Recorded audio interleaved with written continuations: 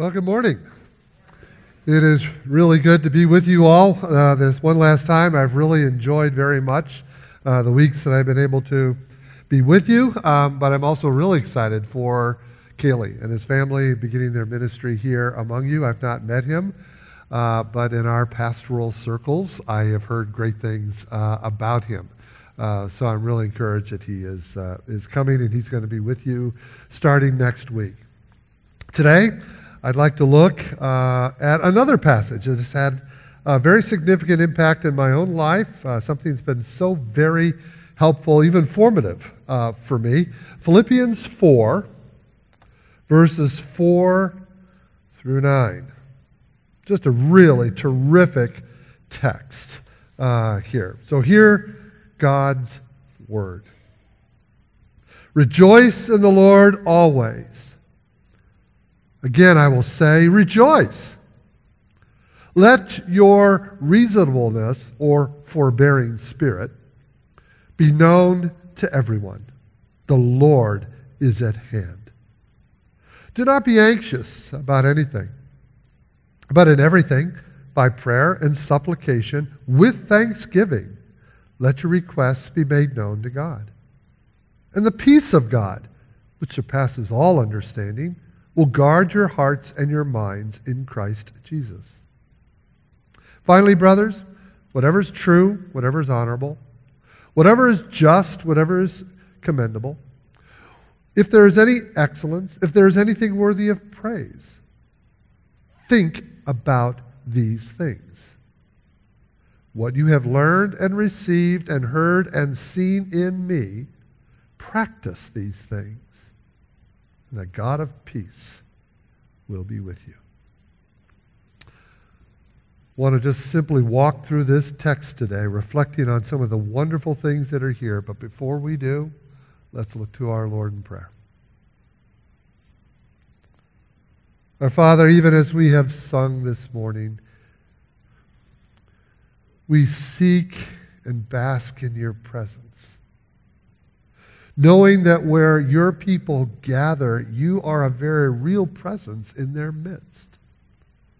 And so we do, as we come together this morning, we unite and lift our voices to you in songs of praise and thanksgiving. We lift our prayers to you, Father, seeking you and lifting our needs to you.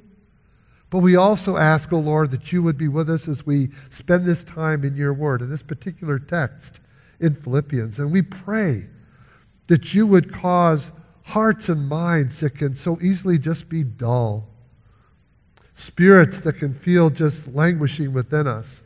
We can be overwhelmed by the circumstances of life or just kind of flatlining. We just pray that your Spirit, as we have sung already this morning, would move in our midst, quicken our hearts and minds, give us ears to hear and eyes to see, so that these truths come alive to our hearts and minds. We can embrace them and live by them. Lord, only you can do this. And so we look to you and commit this time to you in prayer. In Jesus' name, amen. I love these opening words. Rejoice in the Lord always. In case you didn't hear it the first time, again I will say, rejoice. God actually calls his people to a life of joy. And I love this. And I love it because, to be honest with you, this is not the impression I had of Christianity before I became a Christian. This is not the impression that a lot of people have about the nature of religion, Christianity, being a Christian, this sort of thing. As a matter of fact, it's usually the opposite, right? At least in a lot of people's minds, it's that way. Maybe some of you, like me, maybe like Billy Joel in his songs. Remember, only the good die young, you see. You start following the rules, doing the right things, following the path of religion, specifically in that song, and he says, it just will suck the life out of you. You know, people think about that. I think about, well, if I become a Christian, I'll no longer be able to do the things I want to do. And I'll have to start doing all the things I don't want to do. Maybe I'll have to be a monk, Maybe I'll have to be a missionary.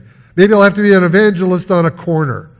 I'm going to have to stop having fun, get all serious about life, all this kind of stuff. I mean, Christians are just fuddy-duddies. They're just goody two-shoes. They're people who are just kind of stuck in the mud of life there. This is just the images and impressions that I had and that an awful lot of other people have about Christianity. But this is why I find this text so jolting, really. Rejoice in the Lord always. Again, I'll tell you, rejoice. He invites us to, calls us to, commands us to a life of joy. And you know, when you start looking over the scriptures with an eye towards this, you see all sorts of verses along these lines. John, we can't do all of them, but just a few in the Gospel of John. John 15:11. I have said these things to you so that my joy might be in you and that your joy might be full. Next chapter, John 16:24. Up until now you have not asked for anything in my name. Ask and you will receive, so that your joy will be made full. John 17:13. But now I am coming to you, and these things I speak in the world, so that my joy might be fulfilled in them. And there's so many texts along these lines. You look at some of the terminology and imagery that is used in the scriptures. The kingdom of God, the kingdom of heaven. Heaven itself is so often described as a party. We don't tend to think of it, and it usually borrows from the image of a wedding feast. So what the Jewish people, what the scripture would do is think of the most joyful occasion you can think of, where there's all sorts of partying, celebrating, dancing, singing, this sort of thing that would go on for days and weeks even, and they'd say, that's heaven.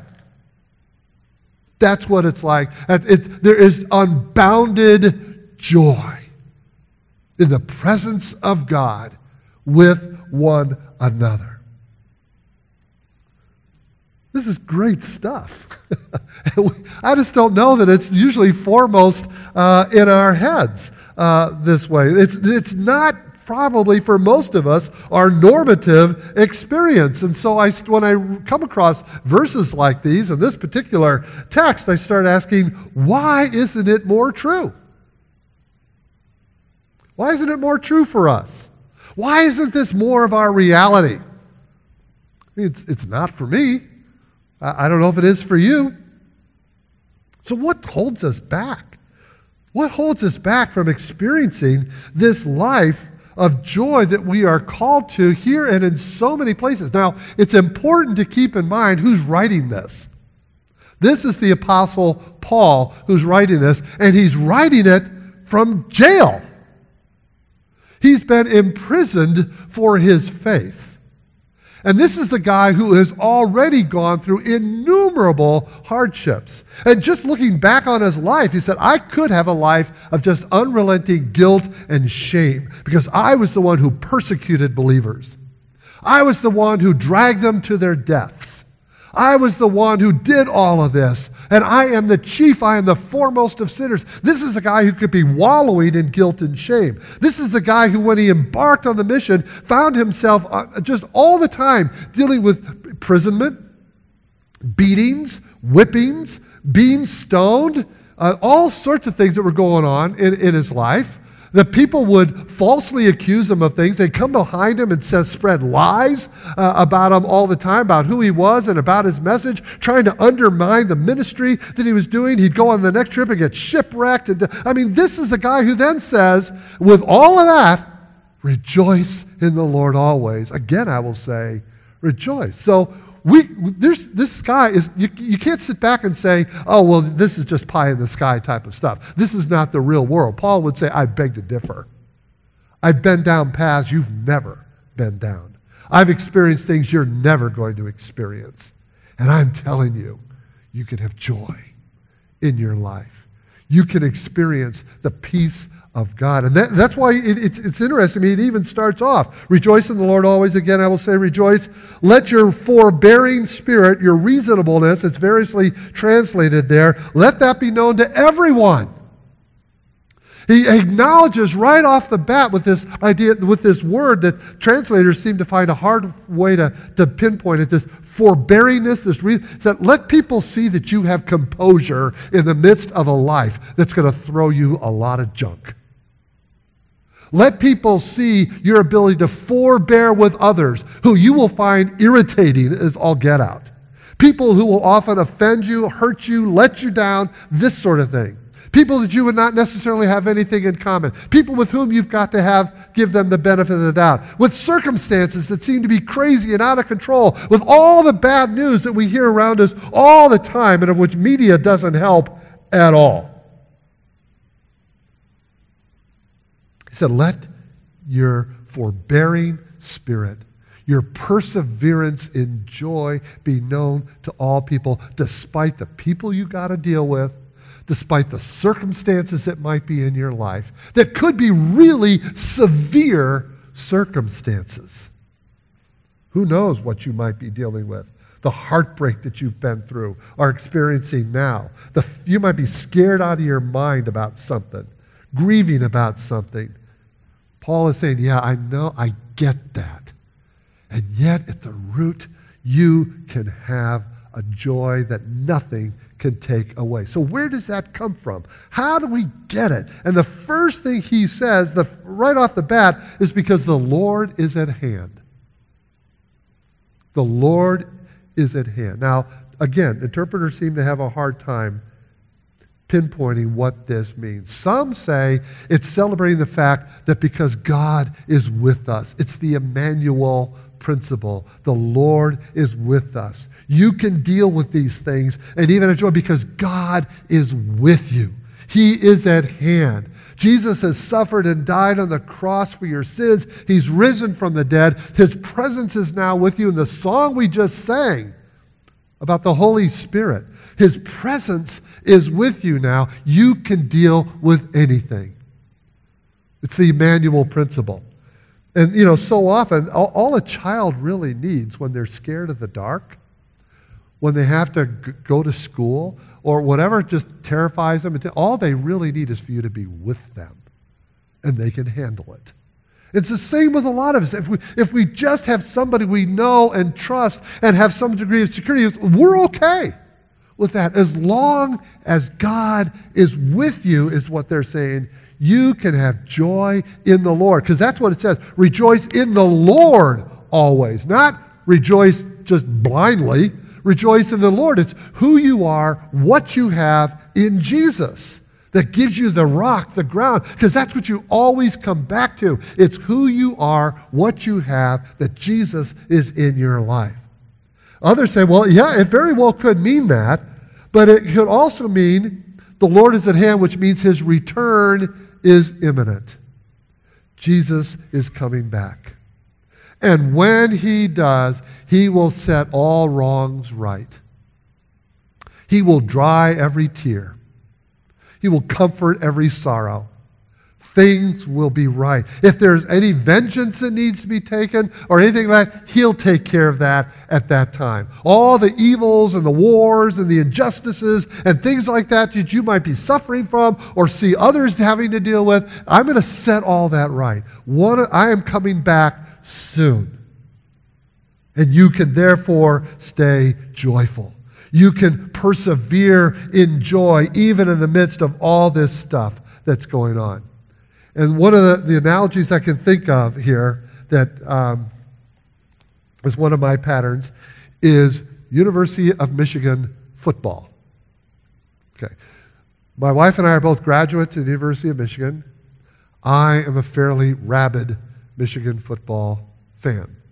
My wife doesn't give a ding-dong about it. But me, I'm a rabid fan. But when I watch a football game, I get kind of agitated. When they inevitably fumble, drop the pass, have a penalty, the other team surges ahead, this sort of thing, it's like the end of the world. Okay, I can't believe they're that bad, they're doing it. But at Ann's suggestion, I don't watch the games anymore live. I tape them, record them. And so I know the end from the beginning. I won't even watch it if they've lost, you see. But if they've won, I watch it. And yes, as we go through the game, they fumble.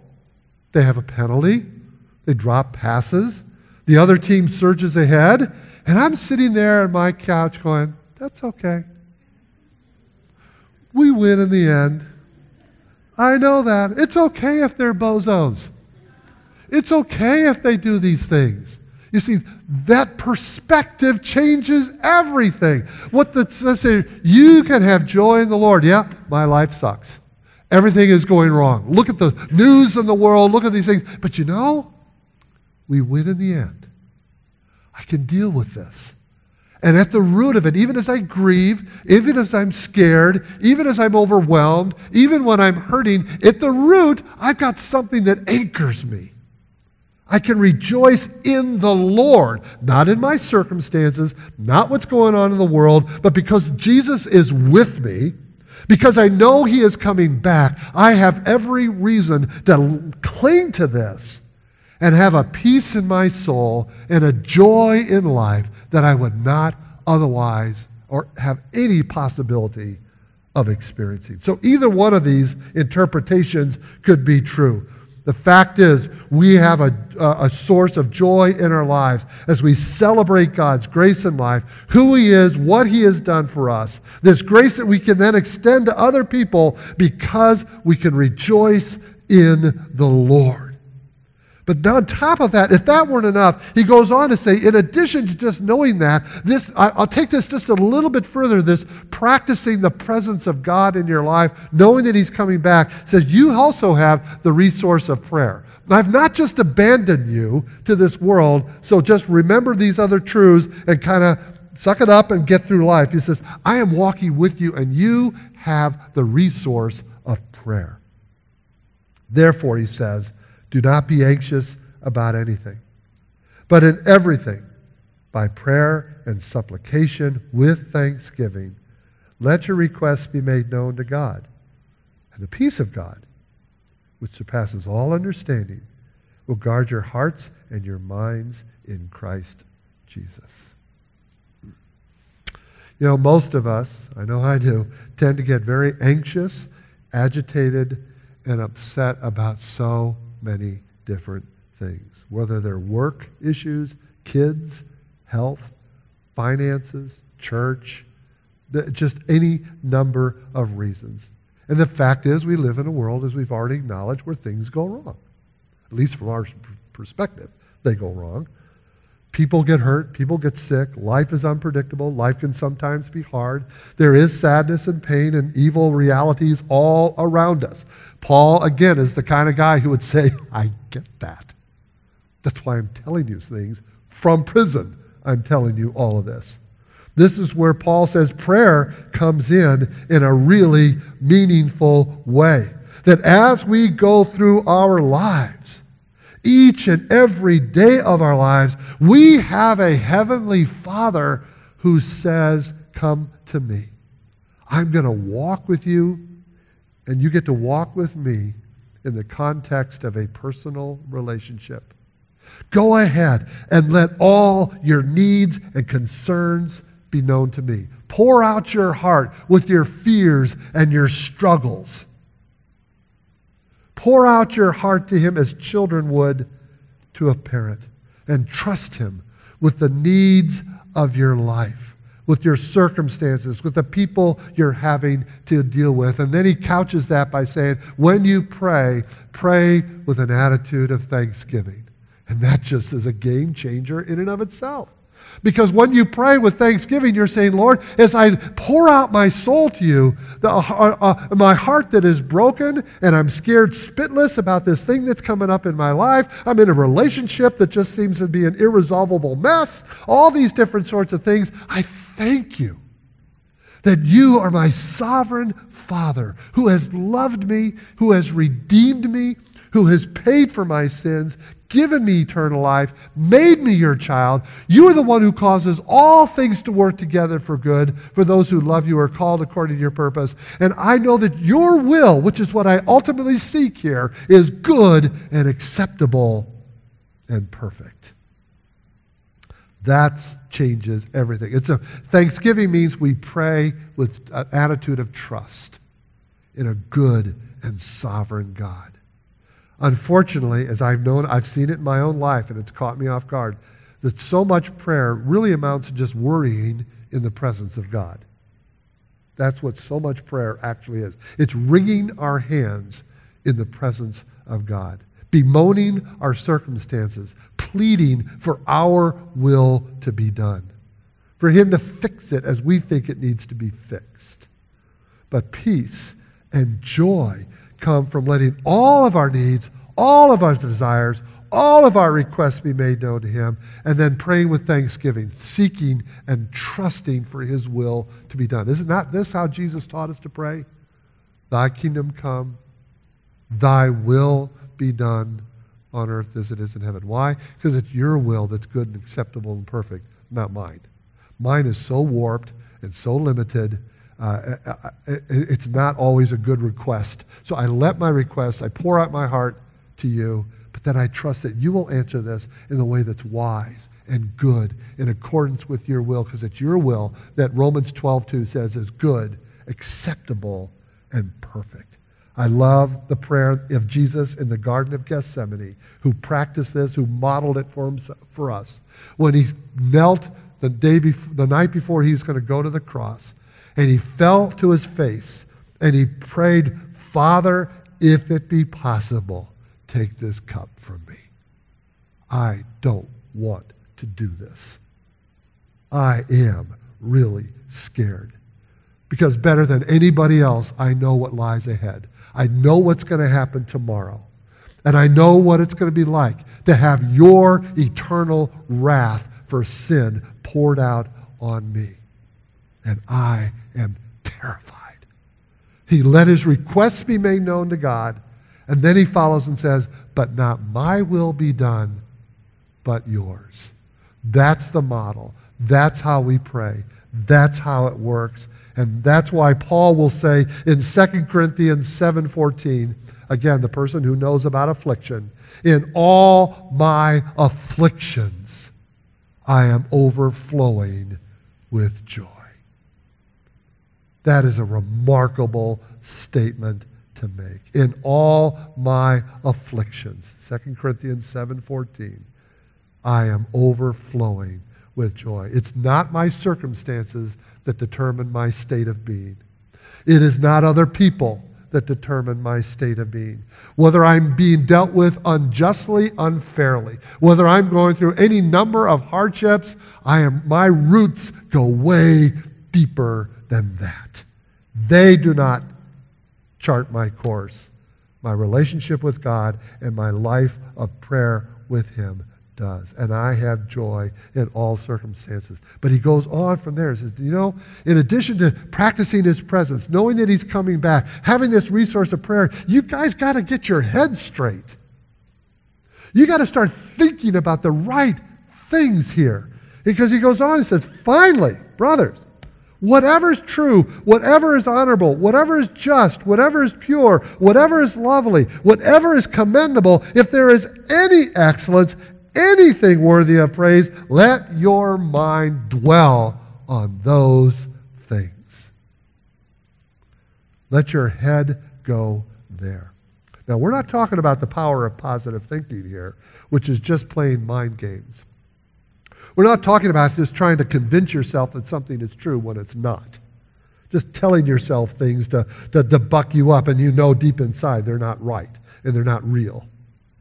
What you are doing is, first of all, you're looking for real good in people and circumstances. You really do have an eye out for what is good about other people and about your circumstances, and you latch onto those, remember them. You remember in the midst of your hardship God's promises when He says that He causes all things to work together for good for those who love Him, are called according to His purpose. Then when He says, I will never leave you or forsake you, when He has proven all of that in Christ and said, if God has given up Jesus for you, if He suffered and died, if He went through all of that because He loved you that much, considered you that important and valuable to Him, that He would go through all of that, how can you possibly think He'd hold anything else back? That's Paul's reasoning. That's what you need. That's where your mind needs to go. That's what we need to be thinking about.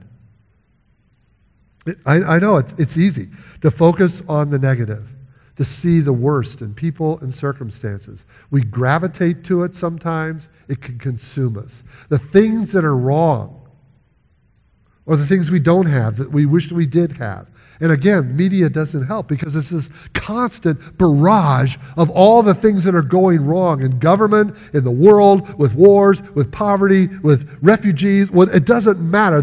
You're going to get bombarded with this all the time. So what do? And if you're in a difficult relationship, you're in a bad job, you're in all these different sort of things, what do? There's plenty of bad, negative things to focus on, but joy comes from looking for and focusing on anything and everything that is good and decent and right. And it might start with some key verses in the Scriptures. Ephesians 1:3, blessed be the God and Father of our Lord Jesus Christ, who has blessed us in Christ with every spiritual blessing in the heavenly places. And make a list of what those are, which Psalm 103 helps you with, because it says, bless the Lord, O my soul, and let all that is within me bless his holy name. Bless the Lord, O my soul, and forget none of his benefits. And then the rest of the psalm is listing them for you. So you can start with there. I remember my father, when we had to put him in a nursing home, very difficult experience.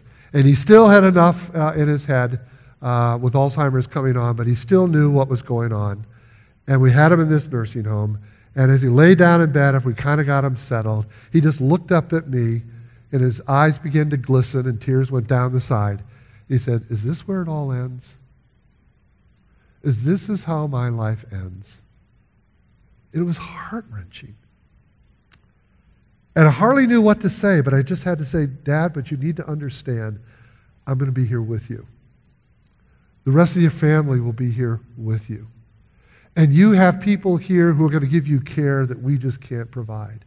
And we are so fortunate to have the resources and the insurance and things like that will allow you to be in a place like this. So yeah, this is really hard, but we have some reasons to be thankful. And let's focus on those.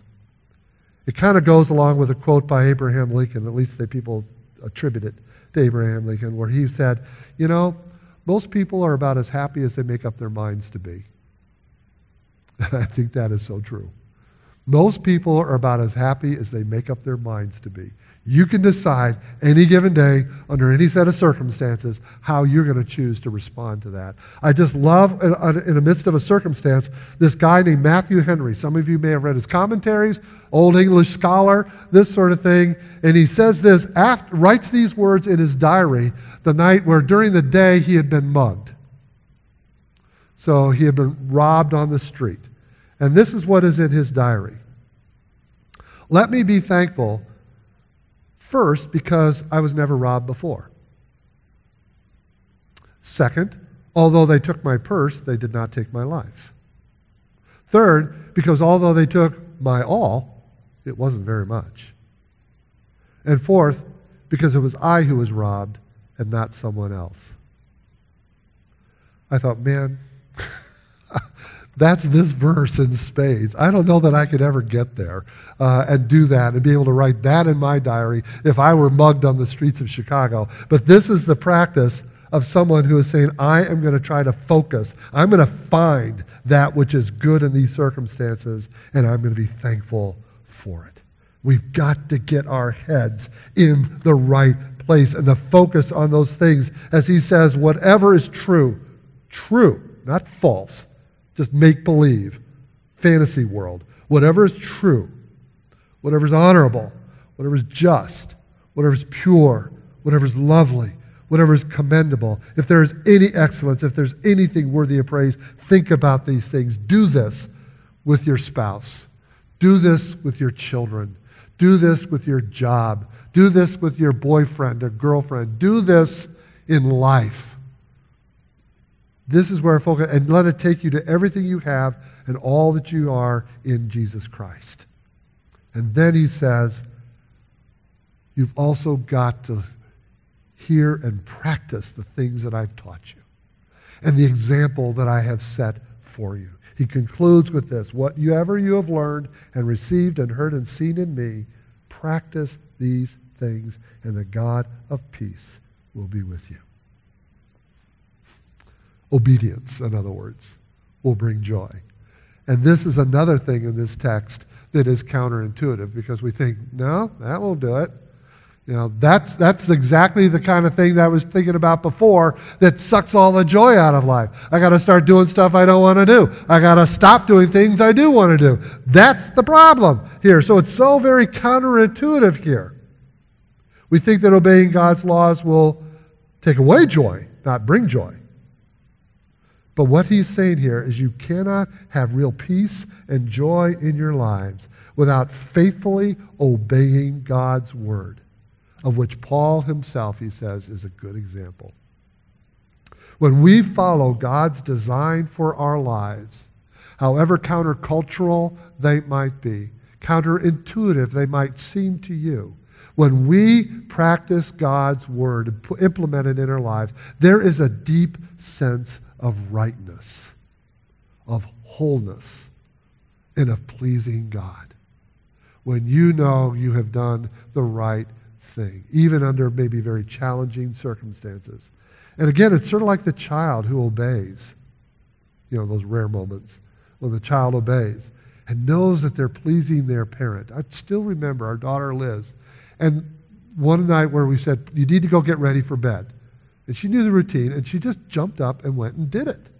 It was like shocking. And she washed her face, and she brushed her teeth, and she got on her jammies and got herself all ready for bed. And we're like, this is great. And we praised her, and we thanked her, and this sort of thing. We put her to bed. It was a wonderful evening. Now you think, with the joy that was on her face, you knew she pleased us. You would think that would be enough to do it again. And it wasn't.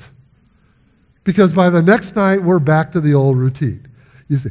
But there was still this sense of like, I did what was good and right, and I really pleased my parents, and boy, this really feels good. And that's kind of what obedience does in our lives. The problem is, we've got it in our heads that God and his commandments stand in the way of our happiness. I don't know of a single person who doesn't have that mindset. That obeying God's commands stands in the way of my happiness. This was the lie that Satan told Adam and Eve. God is holding out on you. He's keeping back something that would make your life full and good. It would make you like God. You would know good and evil. He's holding out on you. So if you take your faith seriously, if you really obey God, if you really do keep his commandments, you're going to miss out. That was the lie of Satan in the Garden of Eden. They bought it then. We continue to buy it to this day. God is the cosmic killjoy. That's the lie Satan would like you to believe. As John says in 1 John 5:3, however, for this is the love of God, that we keep his commandments, and his commandments are not burdensome, because they reflect his good, acceptable, and perfect will. Everything that is in the Scriptures is a product of his love for you, his goodness, his wisdom, his sovereign holiness. It's all there for that reason, but we just don't believe it. Obedience, because God is holy, but also obedience because we trust his love and his wisdom. And when we do, it brings joy. And to disobey, of course, we all disobey. We all fall short. None of us has a perfect faith, so we're constantly messing up. But that brings us all the way back to the beginning in the gospel.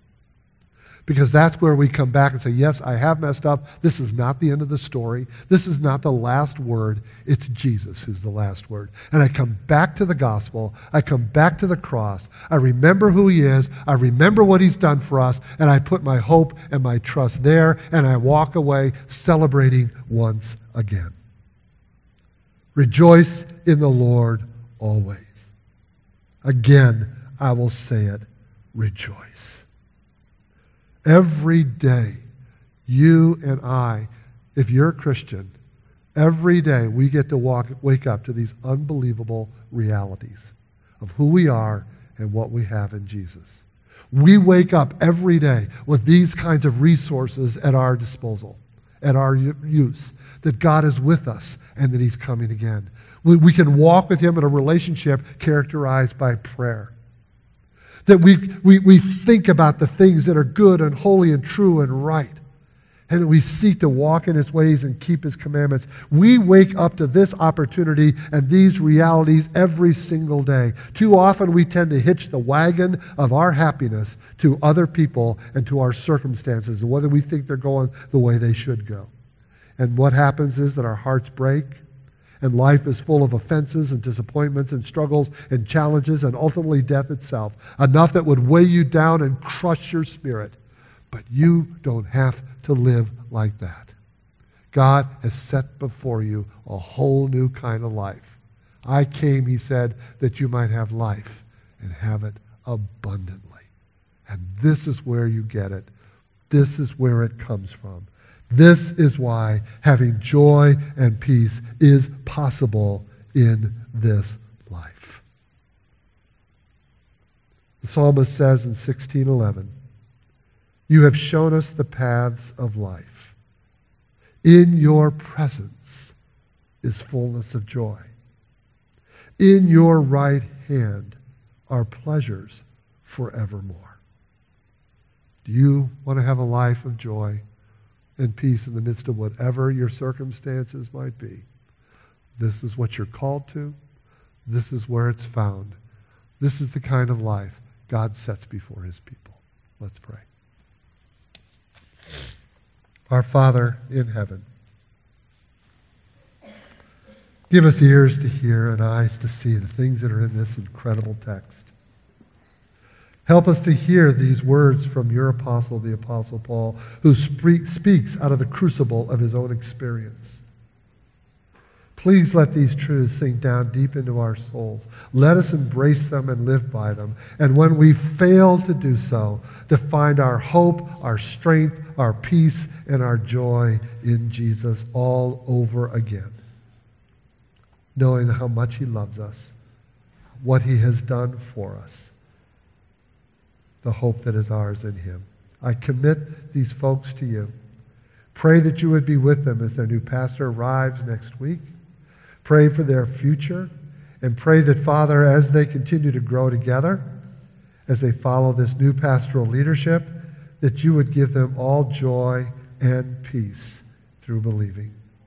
Be with them, we pray. In Jesus' name, amen.